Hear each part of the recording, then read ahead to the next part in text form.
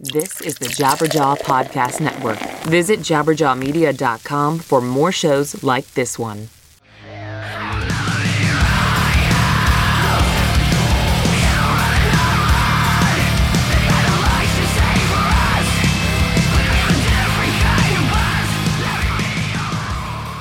A lot of metal bands step into social and political consciousness, but Otep Shamaya is perhaps the only true protest artist in all of metal.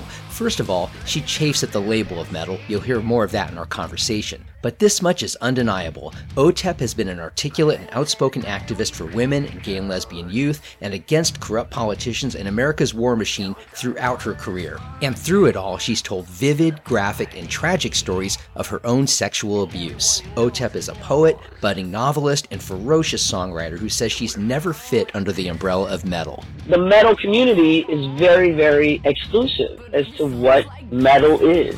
And so why try to keep forcing us from the label perspective into this place where the true metalheads don't really dig us? I'm Matt Piken. Today I speak with Otep Shamaya, who is touring on the heels of her 7th studio album, Generation Doom. We talk about her politics, her bouts with the music industry, the deep personal impact she's had on her fans, and the biases against women she sees and experiences within metal. It's a great conversation with one of metal's most important but overlooked artists. Stay with us.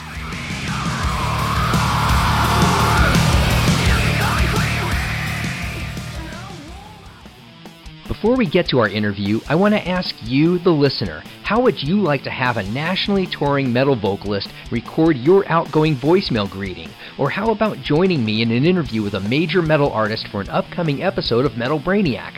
These can be yours by becoming a Brainiac Booster. You, the listener, will always get to hear the show for free. But for as little as $1 every month, you can support the work I do and keep it coming to you every week. So please, can you spare $1? All the details are on our website, metalbrainiac.com. And thank you so much for your support. Let's step into my conversation with Otep Shamaya. Back in 2013, with Hydra, you'd said that would be your last album. And I was wondering what you were thinking and feeling back in 2013 when you thought Hydra would be your last record. And then what inspired you to jump back into music and write new music for Generation Doom? As far as the last record, Hydra, I was kind of done with the music industry. Thought I'd dealt with those types of the industry types of people, the corporate type of people enough. It was frustrating beyond measure. Most fans don't understand. I mean, I guess they would if they would apply the same kind of interactions they have with their bosses or their bosses' bosses. And for me, at that time, the people that I was dealing with, they had no intention of trying to understand the kind of band we are. They kept trying to make us into a metal band. We're not really a metal band. We have metal influences. We have the spirit of whatever metal is within us, but we also have a punk rock influence. We have a hip-hop influence. We have a spoken word influence. Fighting that, and then also fighting people that don't really understand how important our fans are to us, what they mean to us, and what certain songs are important to them over what they think the industry wants to hear from us. Well, that's not really what I started the band for and what we try to do when we create records or play shows. We're not out there for what the industry wants to hear. We're playing music that our fans want to hear and that we want to play. You know, it's interesting to me that you were going through that. I understand, obviously, Capitol Records is a, major record label. I would have thought with Victory, you would have had more kismet with the label there. Victory has a punk ethos. They have metal on their label as well. I'm surprised that you had those same experiences with Victory, and I imagine you're surprised as well. Honestly, I enjoyed Capitol Records very much. They didn't really have anybody like us sign there, but they trusted me. They trusted the people that I worked with as far as producers and video directors and photographers and art directors. They trusted them to get the message out in the right way, and they were fully supportive of us. I mean, they treated us extremely well. When we went to Victory, I thought, well, yeah, this is great. It's the biggest indie label at the time that had a lot of diversity in their actions. They would allow us to be us, and it was disappointing and aggravating to have had to deal with the frustration of a label that has an idea of who they think they are and what they stand for, and they don't want any bands to go against that, anybody to change their credibility or whatever that is. For us, we're an art band that stands for something, and I didn't want to be told anymore to watch my political voicing, standing up for victims of domestic violence, standing up for animal rights, standing up for gay and lesbian rights. I didn't want anybody to tell me that I shouldn't speak out against the war. I am stunned that that was even an issue. I mean, who did they think they were signing? You've staked your entire expressive life on those kinds of topics. You're preaching to the choir, my brother. It was a frustrating ordeal, and really, even just opportunities for us were missed because they said, oh, you're not heavy enough for that, so we're not going to submit you. You're too heavy for that, so we're not going to submit you there. Meanwhile, we're out here just playing to our crowds, and our crowds are so passionate and so devoted and so loyal and diverse. We have fans who only listen to pop music. They're like Lady Gaga and Beyonce fans, and yet they also listen to Otep. And so it ranges from teenagers all the way to grown folks. So that was our reality. That's what we were dealing with, and that's what we were trying to translate to them. So when Hydra came around, I had written a book about a serial killer who liked to hunt other evil people and other serial killers or just other bad people. So when it came time to write a record, I really found a lot of the songs that I was writing was relating back to that book. So I just thought, why not do a concept album based on that book? We haven't done a concept album since House of Secrets. We made some really great music on that album, and it wasn't released globally. They misspelled the title on the album. Instead of Hydra, it was Herda. There was very little care put into that album. So at that point, I was just ready to say, you know what, I can still tour. I can still connect with my fans. I can still make music. I just don't have to do it with these jackalopes telling me what kind of band we are or what kind of category we belong in or just in the way that they distribute our music, which hurts us. And then, they'll go through the whole thing of saying, well, then your loan is bigger and what you owe us is multiplying by a factor of 25 every month, every moment of every month. And it's just a ridiculous game to be in. So I thought I'd just focus on being an unsigned artist, make our own music, travel the country, tour, which is exactly what we did for almost 3 years. We toured, we wrote, we played music, and, I did other stuff. I did voiceover work in The Hobbit and the Battle of the Five Armies. I was in the PS4 game The Last of Us. Some other projects I can't talk about because they make you sign confidentiality agreements. So I was happy. At the time, I thought that was going to be my last album. In whatever capacity that meant, I didn't have any plans on getting back into the label system. So it was going to be my last album with regards to a label system, for sure. I needed some space away from that because the spirit of music had left me. And I had no intentions of writing music. Just because I'm playing music doesn't mean I'm going to put out a record. We just kept writing because we enjoy writing. We kept playing because we enjoy playing. I walked away from that record with my everything about music creatively destroyed. And I had no interest in trying to fake it for another record. So I just I wanted to walk away. And then slowly but surely as we played, as we were able to make more music, as we were able to create more and more rituals with our fans live on stage, I started to feel the spirit of music coming back.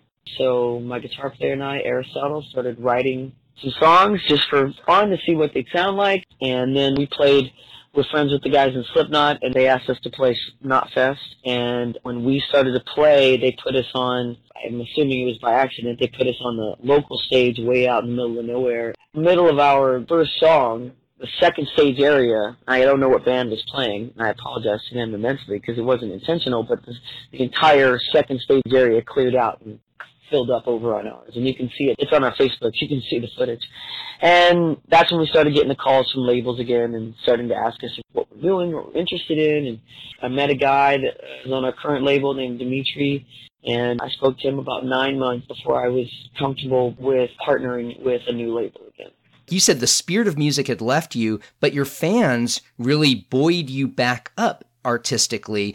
And did you feel that you had more things or different things to say than you had on the previous 6 records? That you had new areas and topics that you wanted to really explore through Generation Doom? Yeah, I think so. It was a good time to get away and just go back to how I started as a writer, which is poetry and private journals. And so most of the record was sourced from those private journals and that private poetry. So it was going back to the way I wrote Sevis Tra and the way that I wrote The Ascension.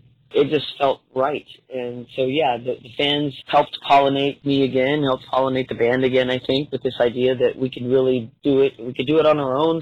When I first started, talking to labels again, my first question was, listen, I've got, through social media, I have a 19 million person outreach. What can you do for me that I can't do for myself?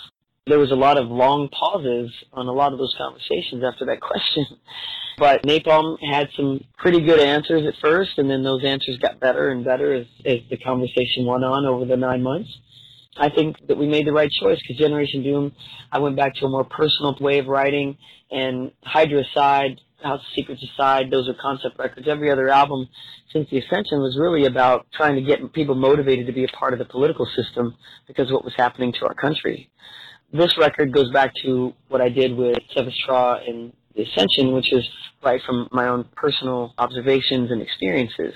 That's really interesting that you gravitated back in that direction because those first three records are so bitingly intense and very personal from your own upbringing, your own troubled youth. What inspired you to turn back to that period? I would have thought that after The Ascension, perhaps I was reading into this, that you'd worked through those, forgive me for using this word, demons, but I thought maybe perhaps you'd worked through those. They're different demons, man. I mean, life happens. It's just not a stagnant thing. The things that I wrote about, I was a kid when I wrote Sevis Tra. I wrote about the things that happened to me when I was a kid, and that was from a young person's perspective. And then The Ascension was from a person growing up and understanding those things. And then I got really dropped into politics because of George W. Bush and the aftermath of that and what he was doing to the working class and the working people and to our military. And so I have relatives in the military. I come from the working class, so he was attacking my people. So I felt I needed to speak up for them and try to inspire them. And then when Generation Doom came around, for me, it wasn't like I was revisiting old demons. There's a plenty of new stuff to talk about because life keeps happening. I wasn't suggesting that the specific subject matter was, but just that you turned back to a more personal approach rather than a more global, topical. Yeah, but when you say the word demon, that sounds like that this is like a negative record, and it's not. I mean, there are very positive songs in this album, very strong songs in this album. Equal Rights, Equal Left is about standing up for yourself and standing up for your right to exist. Down is really a take on the music industry and other artists, and also just, people in my world that seem to think that they can take me down, which they haven't done it yet. That's really what this song's about. When Aristotle and I sat down to write the record, we were like, look, there's only one rule. There's no rules. We're not going to try to write for a genre. We're not going to write according to what other people think we should sound like. We're going to write a record that we like, and the songs we like, and the riffs we like, and the lyrics we write, and the melodies we like. That's what we're going to do. And, that's what we did. One of the things that I really marvel at about you is your ability to go from a very intense, almost blast beat sort of song to crooning and doing sort of pop melodies. And I'm wondering, in your songwriting, when you're crafting your lyrics, I know you come from a lyric vantage first, are you already kind of imagining a sort of soundscape that you then go to your musicians with, and I want to hear this? Or do you take their riffs and their melodies that they're coming up with and pair it with your lyrics? It's both. Sometimes I will hear a melody and we'll write music around that. Sometimes Aristotle will bring a riff to me and we'll adapt it around that. But most of the time, he and I, our chemistry is so strong that we found we were writing the same song at the same time. We weren't even talking to each other about it. That really intimate, creative intercourse that we have together, it just happens. A lot of the stuff people are saying, oh, you're singing more in this record, you're doing more things on this record, the riffs are great, because we're doing what we want to do this time. And that was one of my demands when I partnered with the label, was that we were going to do what we wanted to do creatively. We had creative control. That's how Equal Rights, Equal Left ended up on the record, because that's basically a rap song, with a trap beat. For me, it was important because I started off as a spoken word artist before I even started music, and I also was an MC. I just added that into the fusion of what was happening at the time with bands like Slipknot and Deftones, and those are the bands that I listened to, Rage Against the Machine. Those are the bands that inspired me, so I was going to take that and put that into live music. So for me to be able to go back home lyrically for Equal Rights, Equal Lefts was magical. And I also know that homophobia is rampant in hip-hop, so I wanted to kind of take that message to their wheelhouse. He's like, listen, lyrically, y'all can step up and try to challenge me all you want, but listen, I'm going to bring this to you and be just as braggadocious about what I do with women, and we have the same rights as anybody else. I mean, Lil Wayne talk about, excuse my language, but he'll say stuff like, all up on some faggot shit. What does that mean? What if I threw the N-word around? What is that? Drake will say something about no homo, and Kanye will say something about a blonde dyke, and it's like there are kids who are gay and lesbian who look up to them, but yet, and Eminem too, I mean, that motherfucker too. I mean, there are kids who look up to them, and they're gay and lesbian, and yet they're made to feel less of a person by the artists that they look up to the most.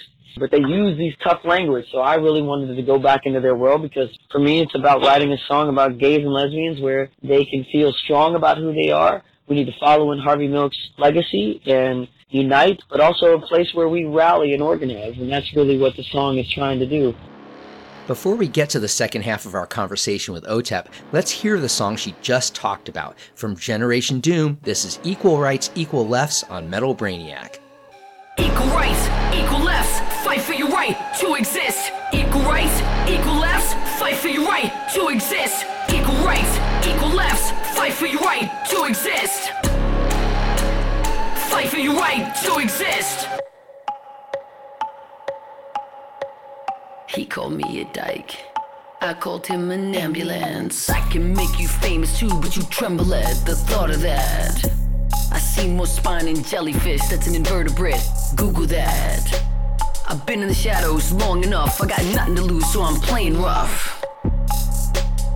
So humdrum, so dumb, you picked a fight with the wrong one. You brought a butter knife to a tank fight, I put you on blast and fucked your wife. Weapon systems activated, your ego's been deflated. All choked up, you need a ventilator. She seems so sweet, I had to taste her.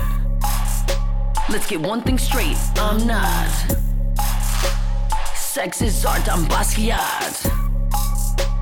Love is love, it can't be stopped. So go fuck yourself, cause it's all you got. Go fuck yourself, cause it's all you got. Equal rights, equal lefts, fight for your right to exist. Equal rights, equal lefts, fight for your right to exist. Equal rights, equal lefts, fight for your right to exist. Equal rights, equal lefts, fight for your right to exist. Coming out, swinging.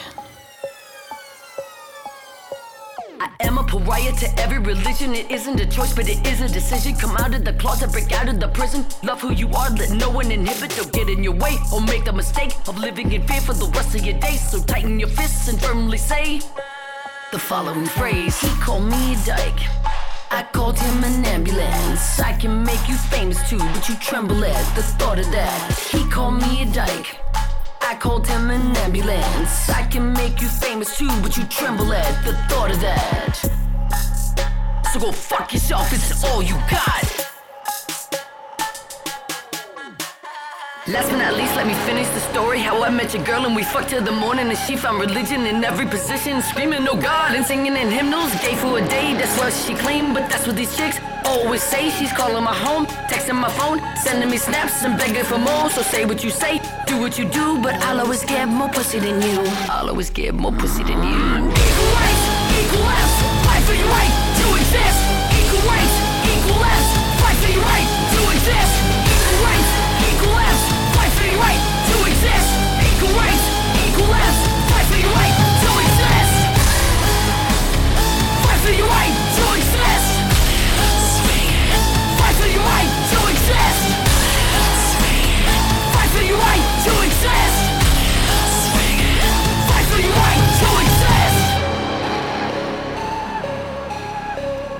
One thing straight, I'm not. Sex is not, I'm Basquiat. One thing straight, I'm not. Let's get back to my conversation with Otep Shamaya. One of the things that came to mind when I was studying more deeply into your lyrics and your music throughout your discography is you seem to me, at least today, as one of the few real activist artists and protest artists in the metal and rap rock world. You don't hear that as much anymore. I was wondering how you feel about wearing those labels as an activist artist and protest artist. I've been doing that since our first album. That's who I am. That's what I've always been. All my art, it was always about protest, the things that I disagreed with. And before I was in a band, I'd write poems about it and perform those. I did that on Def Poetry. I wrote a poem called Hail Caesar, which is about George W. Bush avoiding the draft and using his father's power so he can hide in Texas during Vietnam. Bands like Rage Against the Machine, who stood up for people's rights and against corporate America and the government excesses over their citizens, that taught me that you could use music in that way.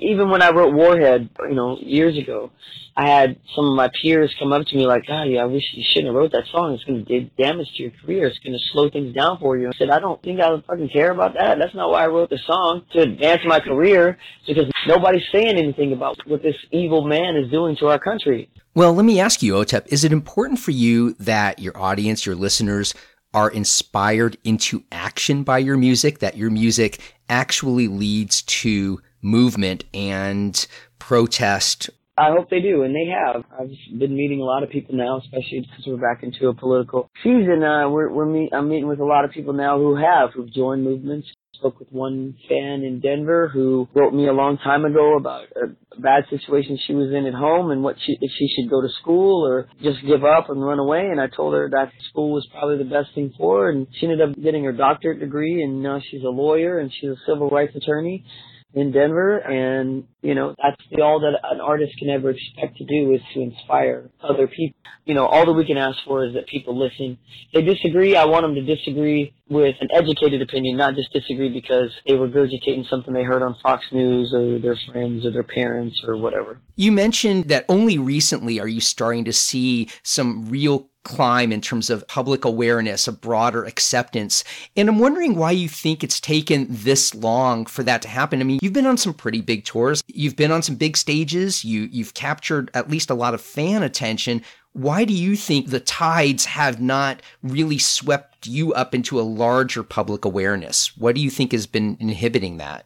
You could go down the line, the list of reasons why. I'm a woman, I'm a gay, I'm outwardly vocal about equal rights, I'm vegan, I'm an animal rights activist. Our music is very heavy, but it doesn't play to the rules of what everyone else considers to be quote-unquote metal, which is why I always fought that moniker, because I respect metal bands and I don't think we belong in that genre. Why do you think you don't belong in that genre? I mean, of all genres, if you have to be placed in one. Name one metal band for me. Just name a metal band. Machine Head. Machine Head is an industrial metal band. They're not a metal band. Put a Megadeth CD on. Listen to that. And listen to an Otep CD. How much do we sound alike? Not at all. And the metal community is very, very exclusive as to what metal is. And so why try to keep forcing us, from the label perspective, forcing us into this place where the true metalheads don't really dig us. We do have crossovers. We have fans that are Heshers and true metalheads. Sure, why not? That's part of what we do is metal, influenced by metal, but we're not a metal band. We are a fusion band. We are rapcore. We are new metal, whatever you want to call us. But I think it's a disservice to call us a traditional metal band. Well, I wouldn't have said a traditional metal band. Metal has so many splinters. There's death metal, there's technical death. I mean, there's so many different areas. And I was wondering if, because you're a self-described fusion band, has it been hard to land the kind of tours that you feel, I mean, you're headlining now, you dictate the tour. But when you're opening... We don't get a lot of offers to open for a lot of bands. I think that has to do with a lot of bands that are afraid to go on after us because, as you saw the other night, the intensity that we put on, there's not a lot of bands that want to go on after us. But it's not just, I mean, there's a lot of talk in the political arena right now about the woman card, Hillary Clinton playing the woman card. But the fact of the matter is, look at any festival. How many female-fronted bands are on those festivals? How many? How many female-fronted bands are there? Tons. How many really good female-fronted bands are there? Tons. Why are they being chosen? There's a reason. The promoters, the people that put those festivals together, do not book those bands. So whenever we go out on headlining runs, we try to find female-fronted bands to do that. It's interesting because you obviously have fans who follow you and you think promoters would be interested in the bottom line first. You know, they want to make money. If you guys and In This Moment and The Agonist and Arch Enemy and all these other female-fronted bands, in some ways the promoters are almost behind the times politically as well as socially. You're also referring to a genre that a lot of it is still very old school in the way that they see women and that they see women's roles in music and in society. And I don't play to any of those goddamn rules. And I'm very outspoken about it, because if you try to take something away from me, I have the right to speak about it. I have the right to say you don't have that right to take that away from you. The good thing about now is people are getting a better understanding of what kind of band we are. And that's making it more palatable, is maybe the word, that like, oh, they're not this crazy metal band. They're just a crazy band, you know, that writes really great music, that stands for something, that have strong opinions, but they really make great music, and people are getting behind that. Generation Doom we broke Billboard's top 5. Our single's a top 40 single right now, and this never happened to us before. I think people are just catching on, and it took them a while. I was the first female-fronted band to ever play Ozfest. Much love to Sharon Osbourne for allowing that to happen. She picked me personally. So even after all these years, we still have a lot to go through. I mean, heck, the next thing to find out is start checking guarantee payments and find out how much, if female-fronted bands are getting paid the same as male-fronted bands. I mean, I don't know if they want me to start looking there. But at this point, I'm very proud of where we are as a band. I'm very proud of our fans. I'm very proud of the response we've received. I mean, from critics who genuinely hate us, have given us just glowing reviews of the new record because we wrote a great record, not because of any other agenda, but because the record's good and it's kind of undeniable. And that's what I'm most proud of. I mean, the other stuff, that's sort of just like, you can ask a woman in any industry what it's like being a woman in that industry, and most of them are going to say it's pretty goddamn tough. You know, we're still fighting. It's better. President Obama just a year ago or so just signed the Lilly Ledbetter Act, which it's against the law to pay women less for the same work. I mean, this is the 21st century, and we have to make that a law? And there was still a lot of protest around that, in Congress. Yes, there were. That's right. I know you don't limit yourself to music. In fact, I know you won't remember this, but I interviewed you about a decade ago just about your poetry. And I know you started in that realm. I know you're an author. You wrote a series of short stories that became a book. And I'm wondering, can you tell me about your book? I haven't seen it, and what you were looking to explore through literature that perhaps departed from your callings in music and poetry. The book's called Movies in My Head, and it's 3 short stories. One of my favorite authors, and I'm lucky to call him a friend, his name is Harlan Ellison. He's the Mark Twain of our era. He's a short story writer, and I read a lot of his stuff. I don't know, I'd never written short stories before, so I just wanted to give it a try. And I was trying to write 3 separate stories in 3 different eras about 3 different things, but somehow tie them all together, and that was really my objective. I don't know, I came close, I think.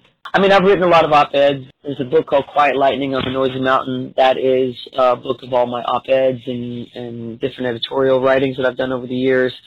I have started a few other stories. I've written a couple of screenplays that are being shopped in the industry right now. You're really kind of a Renaissance artist. I'm wondering, do you always see yourself kind of stepping in and out of these different forms of expression? And I'm wondering what compels you to write music versus a screenplay versus poetry versus literature? Are there different topics that you want to explain through different mediums, or is it what compels you in one direction or another?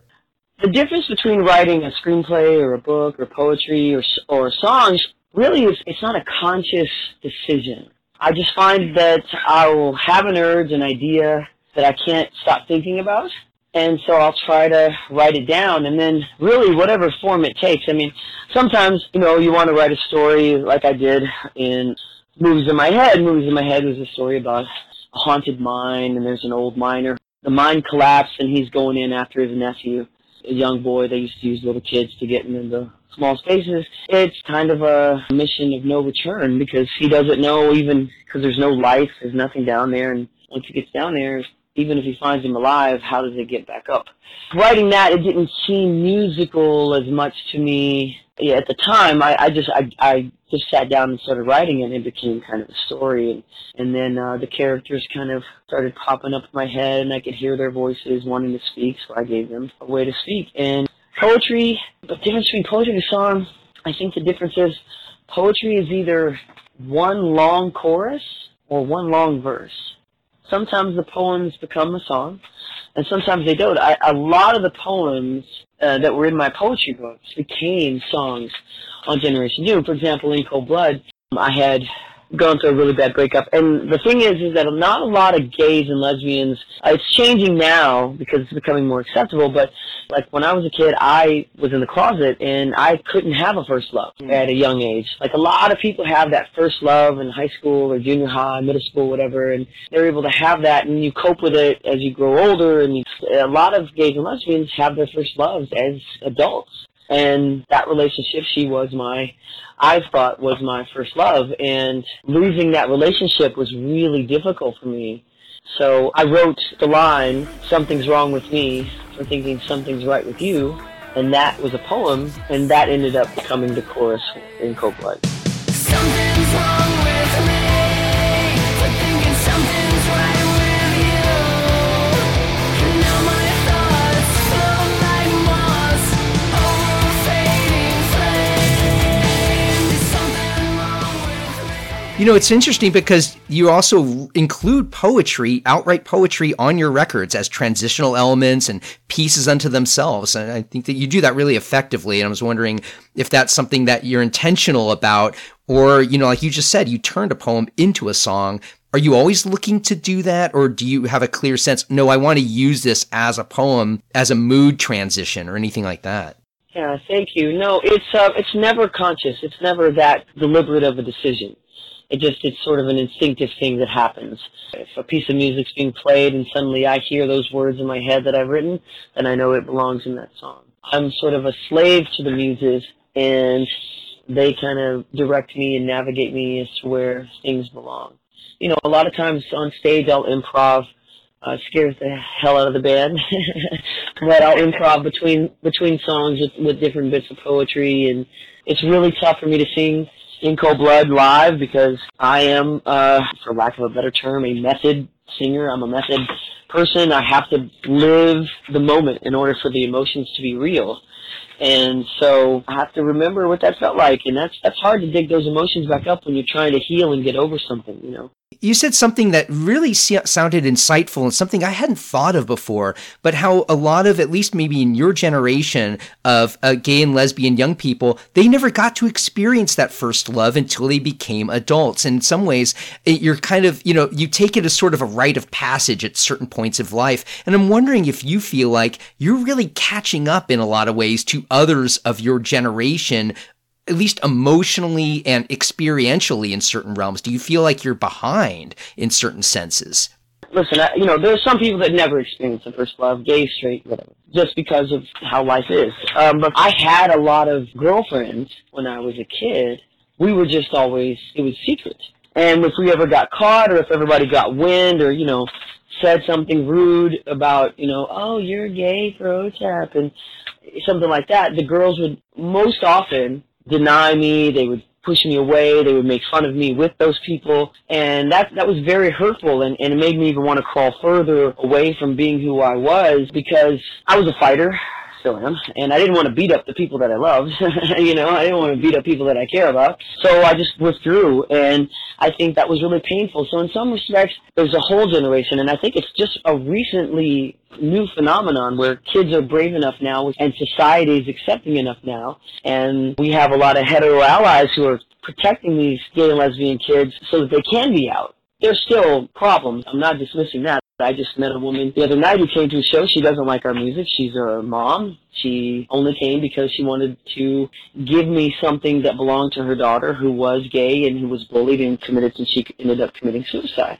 And I feel really terrible about that. But there is something to the idea that not a lot of gays and lesbians get to have their first love until they're adults. And then when you become an adult, when you think you're finally free of all that high school nonsense, and you're finally a free person and you can do your own thing, you're still told that you don't deserve that kind of love. It does something to you emotionally. What an odd experience, and maybe this happens to you a lot, but you talked about that woman, that mother who came to you who wasn't a fan, yet her daughter committed suicide. She felt compelled to approach you? And you said she gave you something. What did she give you, if you feel at liberty to talk about this, and talk about how common this is for you to be approached by people who see you as an icon, whether to both embrace or as an icon that is to go butt up against? How often does that happen for you when you tour? It happens quite a bit, actually. She gave me her daughter's diary, which I thought was pretty amazing, and I will keep forever. We also had another lady who came, another mother, who came, her daughter also committed suicide, and she gave me some of her daughter's ashes because we were her favorite band, and had gotten her through so many difficulties and so much, so the bullying and all the difficulties that she had endured in her life, but just for some reason wasn't able to cope anymore. And her mother was so grateful to us that our music spoke to her daughter, and gave her strength and hope for so long, and that she came to our show. She waited the whole show. She came to the meet and greet after the show. She waited in line. We knew nothing about it. We thought she was just another person there because our demographic is so large. And she gave me a picture, a black and white photo of her daughter, and she gave me some of her daughter's ashes and said that, and thanked me for being there in her daughter's darkest hours. And so we take that very, very, it's hard to talk about. We get fans coming through every night who self-harm. They've got scars from cutting. I always tell them no. And you've written about cutting in your music. I mean, you went through that. I have. I did. And because part of the reason I write these songs is because I was that kid. I think that we are a strong species and we can get through anything except for loneliness. I think loneliness is when you feel absolutely alone in a world and you don't think anyone understands your pain or understands what you're going through, then that's the worst place, the darkest hole you can't dig out of. When I have people that come to our shows who give me their daughter's ashes, or give me their daughter's diaries, or give me their pictures, or I see fans who tell me that I was going to commit suicide and then your song came on the radio, and because my partner committed suicide and I wanted to join her. Or I saw a Facebook status where you said, please don't take your hue from this life. Stay colorful. Let us, don't, if you're thinking of committing suicide or self-harm, don't do it. I wrote that Facebook just on a whim. I don't even remember making it, but someone read it. She told me she read it. She didn't kill herself because of it. I relate to it. I understand it. And when I was that kid, I wished I had someone to be that person for me. And so now I'm trying to be that person for everyone else. My huge thanks to Otep for today's great conversation. Metal Brainiac is a member of Jabberjaw Media, a network of independent podcasts about music and culture. If you like today's episode, you'll love all the others we've done since we launched in May of 2015. All our episodes are at metalbrainiac.com. You can also subscribe for free through iTunes, SoundCloud, Stitcher, and Spreaker. Until next time, I'm Matt Peiken, wishing you a metallic week.